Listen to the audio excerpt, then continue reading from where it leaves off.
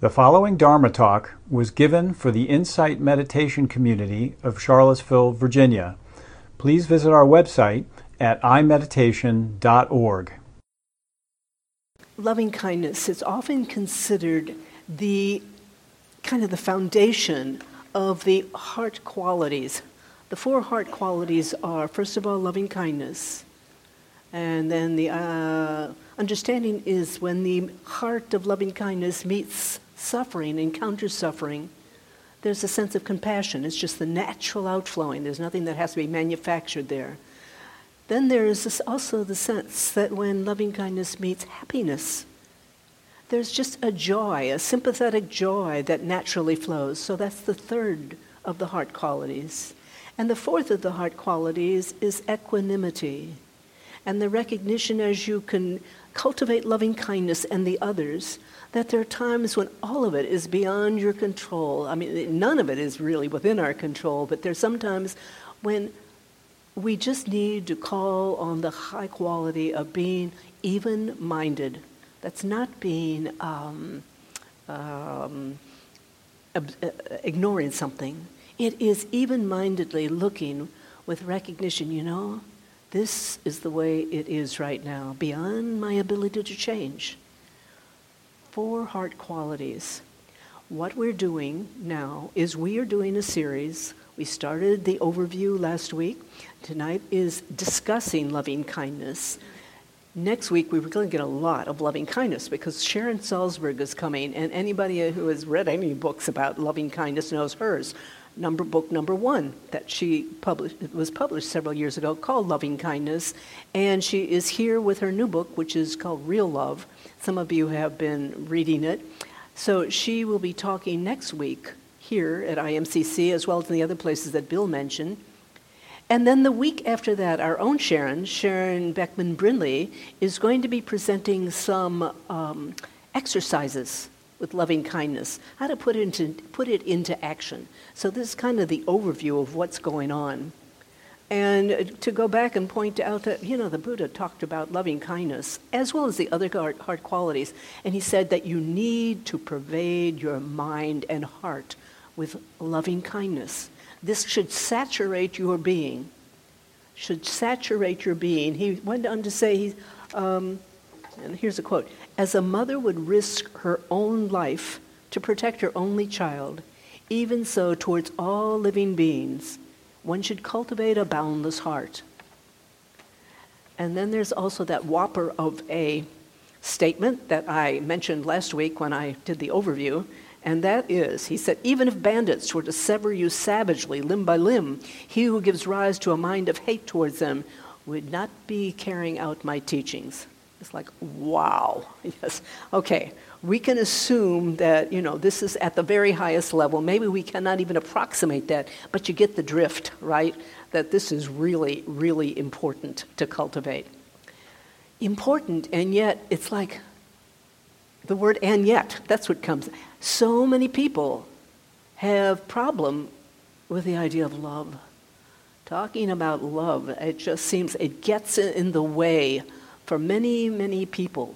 It carries so much baggage in our culture, that word, doesn't it? So many different ways of expressing it. In fact, I'll say it's really overused. You just look at all kinds of products, and they got love on it. One of them, I was just noticing the other day, a shopping bag, one of these that you take in that's recyclable. Love is on it. And, it's nice. You'd rather see love than hate on it. And nonetheless, you kind of know that it's there to promote, go ahead and buy. Feel good, feel fuzzy about it, and go buy something. There's an ulterior motive, let's put it that way. That's not just purely about love. I think also love gets in the way that either, at least the idea, because you kind of think, it's so easy to think that it is supposed to be a warm and fuzzy feeling. It's supposed to be an emotion. In fact, this isn't the case. But especially, if you've had any difficulty with relating, particularly to some special someone, and it hasn't maybe gone a little sour, you don't want to be hearing about love and loving kindness. It's got a little bit of a problem for you. So for all these reasons, people get drawn up by, love. I don't know about loving kindness business. I was just talking to a friend that I know very well. She doesn't live here in town. She's been meditating now for decades. And so we were talking about this, and she was saying, you know what? She said, I never understood loving kindness. She said, the only way I began to understand it was when I began, in rather recent years, to get into compassion. Compassion is the opening of the heart where there's suffering. And she said that was the way I began to appreciate loving kindness. Begin to get a feel for it. And she still would prefer not to think too much about loving kindness. Compassion, yes. Loving kindness, she doesn't think so. And what about meditation? The kind of meditation that I led earlier on, this is loving kindness meditation. And there are many versions of what I just led. This wasn't obviously the only. But a lot of people really draw up at loving kindness meditation. Again, it sounds like it's supposed to be warm and fuzzy. And if you're doing it, nothing arises, no warm, fuzzy feeling arises like, well, you feel you're failing. But the fact is, as I said, it isn't about feeling warm and fuzzy. Cultivating the quality of loving kindness means cultivating an open heart. I won't even use the heart. That can get us into trouble if you got a problem to begin with. An open receptivity. A receptivity to what's there, a tender regard. And in fact, that is a definition of loving kindness, a tender regard for all things. It doesn't say anything about having this upwelling of emotion and sentimentality. It just isn't it. So it's interesting. I think that the Dalai Lama has caught on to how Westerners have trouble with the word love, because he said, when thinking about loving kindness, he said, perhaps it's best to put the emphasis on kindness. This is good. The emphasis on kindness. But you need to know it's not just our pale version of a smile that you might want to give to someone. It goes deep. This kindness, and which is why the Dalai Lama was able to say, he said, my religion is kindness. He's not referring to, although he smiles a lot, he's not just referring to a smile here and there. It's loving kindness. Loving kindness. So the part of the point is how we greet. This is a quality that has grown from the inside. It emanates outwards. And how we greet the world, how we greet on the everyday life, in our everyday life, that's what we tend to find. I don't mean that just because you experience loving kindness on the inside, everybody's going to turn around and be loving. No, obviously, that's not so. But you will find it more often that way if you bring it with you. Have you ever heard that statement, to a hammer, everything is a nail? Or a pickpocket only sees pockets.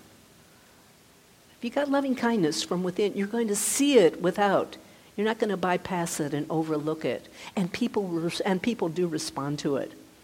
There's that beautiful Native American story which I have told a few times here, and that is a traditional story that says every person has within them two wolves. One is the wolf that is an angry, a bitter wolf, and the other is the kind and loving wolf. And it depends upon which wolf you feed. That's the kind of person you're going to be. So here what we do is we feed the wolf of kindness. We cultivate, literally, intentionally cultivate loving kindness, which is what we were doing early on in this early meditation. Loving kindness is a universal quality. When we talk about it, one way of expressing it is saying that it's like the sun. It shines on everything without discriminating, well, I'm going to shine on that tree, but not on that flower or whatever. It shines when it shines, unless when a cloud gets in the way, but aside from that, it shines. It shines on everything. Loving kindness is this kind of universal quality coming from within, shining on everything. That's the effort anyway, or that's the understanding of the direction. We may not achieve it all the time. And yet, while it's universal, it expresses in very particular ways. You know, you're not walking around and thinking universal, I'm going to be universally loving. You don't have to think about it. It's there, it emanates. And it emanates one by one in particular ways. So here's a small way, close to home, a little story by a woman named Joanne C. Jones. And she said, during my second month of nursing school, our professor gave us a pop quiz. I was a conscientious student and had breezed through the questions until I read the last one. What is the first name of the woman who cleans the school? Surely this was some kind of joke. She writes, I had seen the cleaning woman several times. She was tall, dark-haired, a woman in her 50s, but how would I know her name? I handed in my paper, leaving the last question blank. Before class ended, one student asked if the last question would count toward the quiz grade. Absolutely, said the professor. In your careers, you will meet many people. All are significant. They deserve your attention and care, even if all you do is smile and say hello. I've never forgotten that lesson. I also learned that her name was Dorothy. So in particular ways, this universal quality of loving kindness. And also, I'd say loving kindness is innocent. It doesn't have an agenda behind it. There's a beautiful story that I came across. I really love this. This was by Maurice Sendak, the author of children's story and illustrator of children's stories, of many beloved books.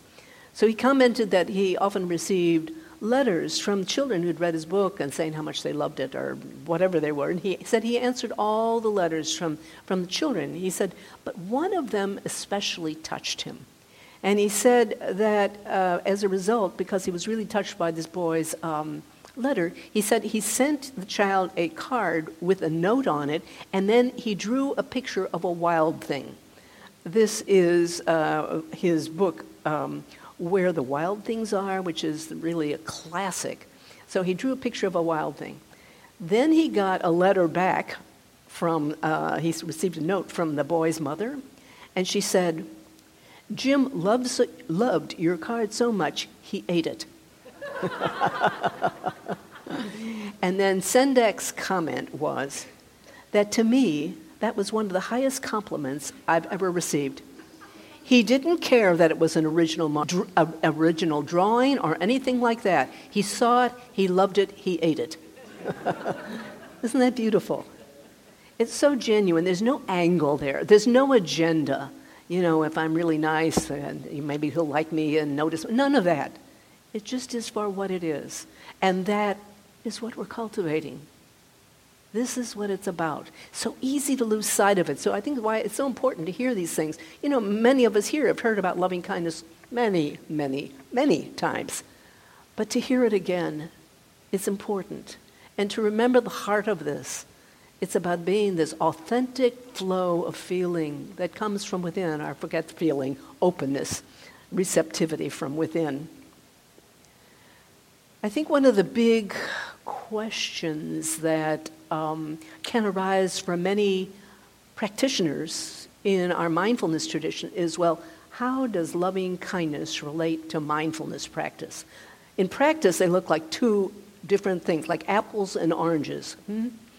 When we practice mindfulness means being present in the present moment without comment, without judgment, just noticing things as they truly are. We practice with our breath, our body, the things that we talked about earlier and that many of you have been doing for years. Well, loving kindness, for example, as we talked about earlier, is about envisioning. One way of practicing, let me take that back. One way of practicing it is to envision, as I invited you to envision. Breathe through your heart. Envision a child rocking in a cradle. The child is you, and so forth. That seems really, really different from mindfulness, doesn't it? So how are they related? And in practice, they seem so very different, but in fact, they are related. A lot of people don't see that. And I'm going to talk about how they're related in a minute. But a lot of people, and I have read this often over the years, tend to think of loving kindness as, or let me say, mindfulness is the real practice. This is the real thing. And loving kindness is kind of the soft stuff, the add-on, the lesser practice. That's kind of the way many people see it, and I've heard a lot of people talk about it that way over the years. But I'd like to draw another picture. Usually when I talk about how they're related, I just say, it's so simple, not just me, many people. A bird with two wings. You've heard that one before? Mindfulness is a bird with two wings. One is the practice of mindfulness, and the other is the practice of kindness. And without both, the bird can't fly. And that's true. It's a good analogy. But there's a deeper way to understand it, and I would like to point out here what that is. And that is to say that mindfulness means being present in the present moment without judgment. It means being closely present. Mindfulness means, in fact, an intimacy, is it not? Being intimate with your breath or your body sensation, with whatever is the object of your attention. It's as close as you can get to seeing what is really true. Well, what is intimacy if it isn't love? That kind of, not a possessive love, but just being present with appreciation, with deep appreciation. That's the connection, the heart connection.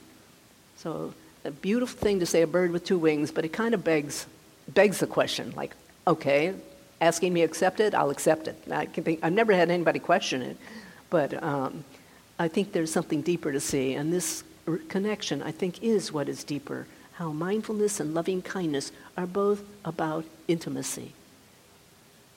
Non-possessive intimacy, presence. So to make this point, I'll tell a couple of stories, and one I've told before. But some years ago, I was teaching mindfulness at a church, and it was actually to some people who had been through a transition program. They had been in prison, they were in transition, and so forth. And I was teaching mindfulness, and we did mindful walking. It was the first time for them. And afterwards, I asked them, as those of you who've taken MBSR, and some of you have, how was that for you? And one man said, he had tears in his eyes, and he said, it was like falling in love. He had never been so close or experienced walking, simple act of walking so closely. It blew me away. I can't say he continued to appreciate it all, and just an intuitive and immediate response. That connection between loving kindness and mindfulness. And there's a story that I really love. This appeared in the UVA Mindfulness Matters, which is the Mindfulness Center newsletter that comes out periodically and monthly, in fact. And there was a story in there recently in January by a woman who was a former MBSR student.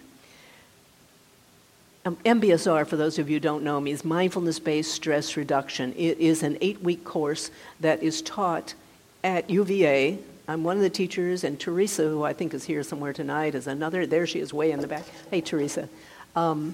So it is taught at UVA, and it can have profound results. Okay, so here's a story. She says, yesterday I went out to the farm to check on a friend's cat and the chickens, and then she says in parentheses, the girls. She calls the chickens the girls. She said, the cat and I had a wonderful bonding time. Then I bebop over to the barn to check on the girls. As I come into the coop, what do I see in the egg box?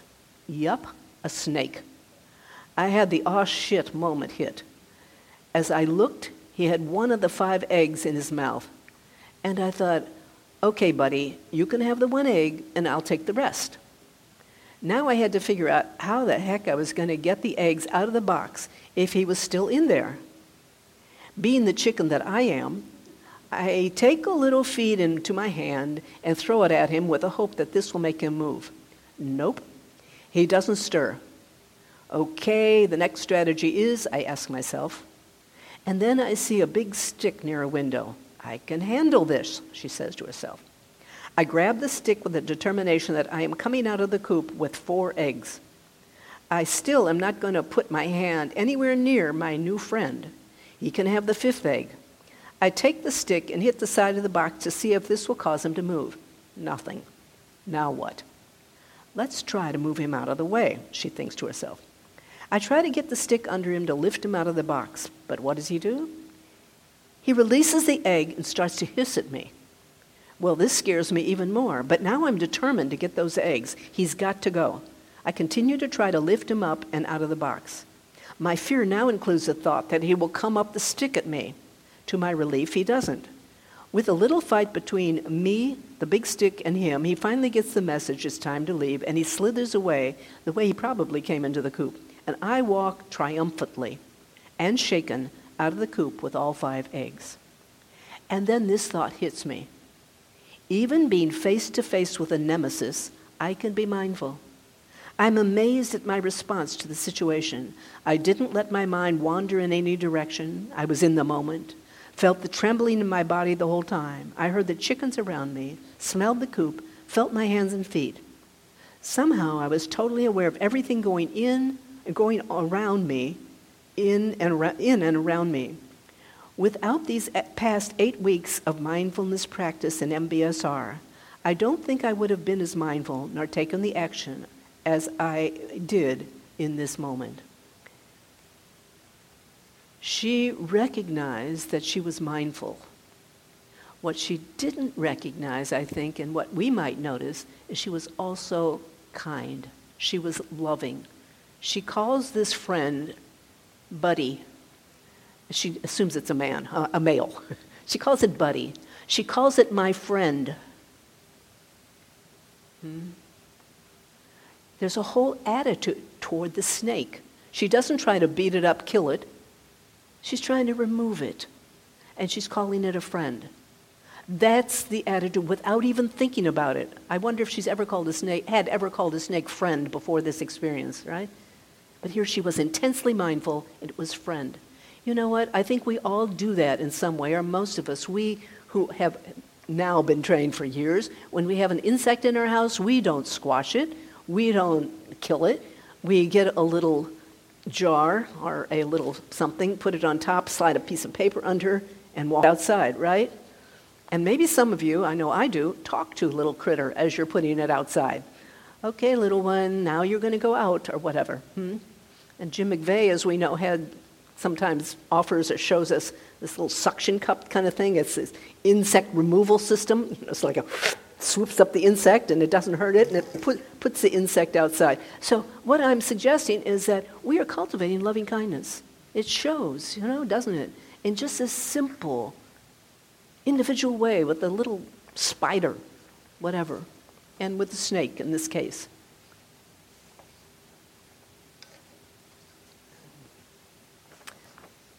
Just a moment to make a comment as well and say that at the highest level, we've been talking about loving kindness as it expresses, and we're aware of it in our everyday life. But loving kindness is an expression of a truth that has no words to it, of an unconditioned truth. There are many words to talk about it. Some people call it the ground of being. Some people call it the unconditioned or true nature, farmlessness. Farmlessness. There is an understanding, and it is there in many different names and terms in all the world's great religions. Cosmic consciousness. There are many, many. Some people call it God, if they can see it without personality. There's something there that is divine, that is sacred. And we don't have to get wrapped up into the nature of it, but it is wordless. Loving kindness is an expression of that. It is when this wordlessness, this farmlessness, comes a little bit into form, It expresses as loving kindness. Loving kindness is aligned with this highest truth, this wordless truth. And although, as I say, it's wordless and it can't be expressed and it needs to be experienced, you don't get it by just talking about it. I'm going to read you a quote by Joseph Goldstein, one of the primary insight meditation teachers, in his book called The Experience of Insight. And he says, loving kindness is the natural harmony which comes from the breaking down of barriers arising out of the concept of self. It is loving kindness born of wisdom at this level. Loving kindness and emptiness are the same thing. There is no concept at all of I am loving. It is free of the concept of I, of self. This level of loving kindness is the natural expression of the teaching of the Dharma. So while we can and do talk about it and experience it on our everyday level, I think it's so helpful, important to bring into mind this other level of which, in fact, for which there are no words, but can be profoundly experienced. From this level that we're talking about of the formless, truth is, practicing loving kindness is irrelevant. It makes no difference because it is natural, it is there, it is a natural expression. But who of us lives or is aware of living all the time on that level? Maybe one or two. Maybe there are a few people in this planet who are.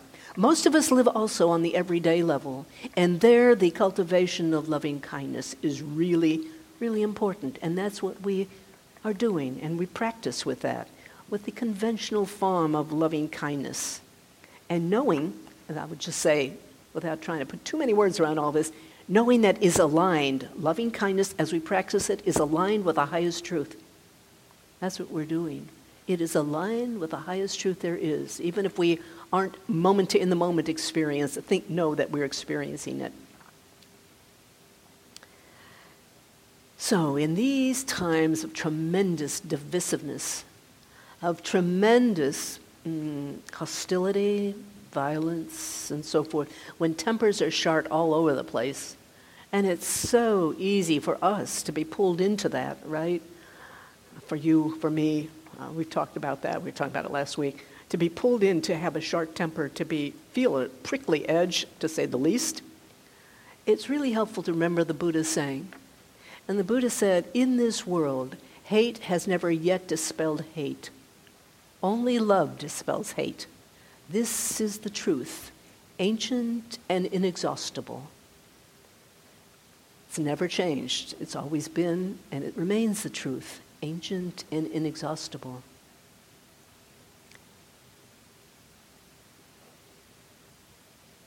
I think I'm just going to stop right here because I would like to just briefly offer to you a kind of practice that some of you have heard before, but I think it's worth repeating, and that is an endearment practice.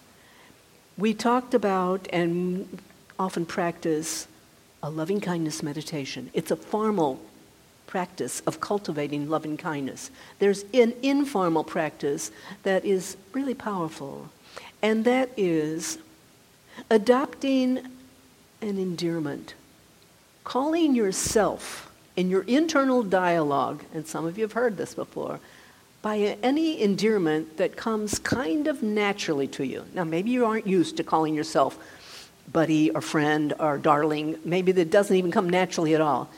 But we make the effort, that's the point. That's what the invitation, try. Something that isn't too horribly antithetical to what your natural inclination would be. Try friend. Talk to your friend. Hello, friend. You might even use your name. Hello, Susan, friend.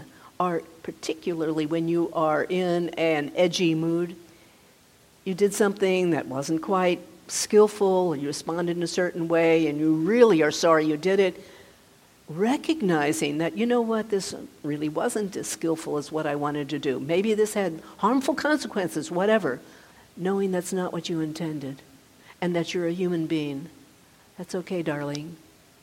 Our buddy, our friend, talking to yourself, using an endearment. What's the effect of that? Not just once, cultivating that as a practice. It's an informal practice. You use it in daily life. Throughout your day, whenever called upon. You begin talking to yourself and calling yourself whatever your endearment is. I use darling or honey or sweetheart, whatever. And it starts coming naturally, silently. And sometimes, I do it out loud too, but usually when no one's around. The effect of it is, it sweetens your day. It sweetens your temper. And just in that place where you might be raw or edgy or brittle, you're bringing a kindness. You see, when you respond to something that you maybe didn't do right or something that you don't like with a hard edge, what are you doing? You're putting another hard edge to it, a harder edge to it. So kindness to yourself. And then as I've talked to many people about that, you don't have to limit it to yourself. You can also silently use it when you're talking with other people, especially when they're really irritating you. Okay, friend, yeah, I know. Yeah, sure, friend. Okay, you've said that many times. I don't agree, but I hear you, friend. But do you hear the attitude? It's a shift. It's a shift in attitude so that you don't have to be all edgy and adversarial when you're in the midst of something that is hard for you. It's not going to change that it's hard for you. You're not trying to pretend you like it, but your attitude can be one that is open receptivity, loving kindness. And finally, I'll say, and this might sound weird, but I use it with inanimate objects like my computer. It's like, as well. So, you've got a problem with your computer and you can start talking to it. And as I always point out, this is not about magical thinking that if I talk nice, it's going to be nice. It is just really soothing that edgy part within me. Bring it into your life. So that is my offering, this endearment practice. And I've talked to people about it, and there are people who have done it, and it works. It really, really helps. So I think I will end there and ask if anyone, and thank you for listening. Yeah. Does anybody have any questions or comments that you would like to make?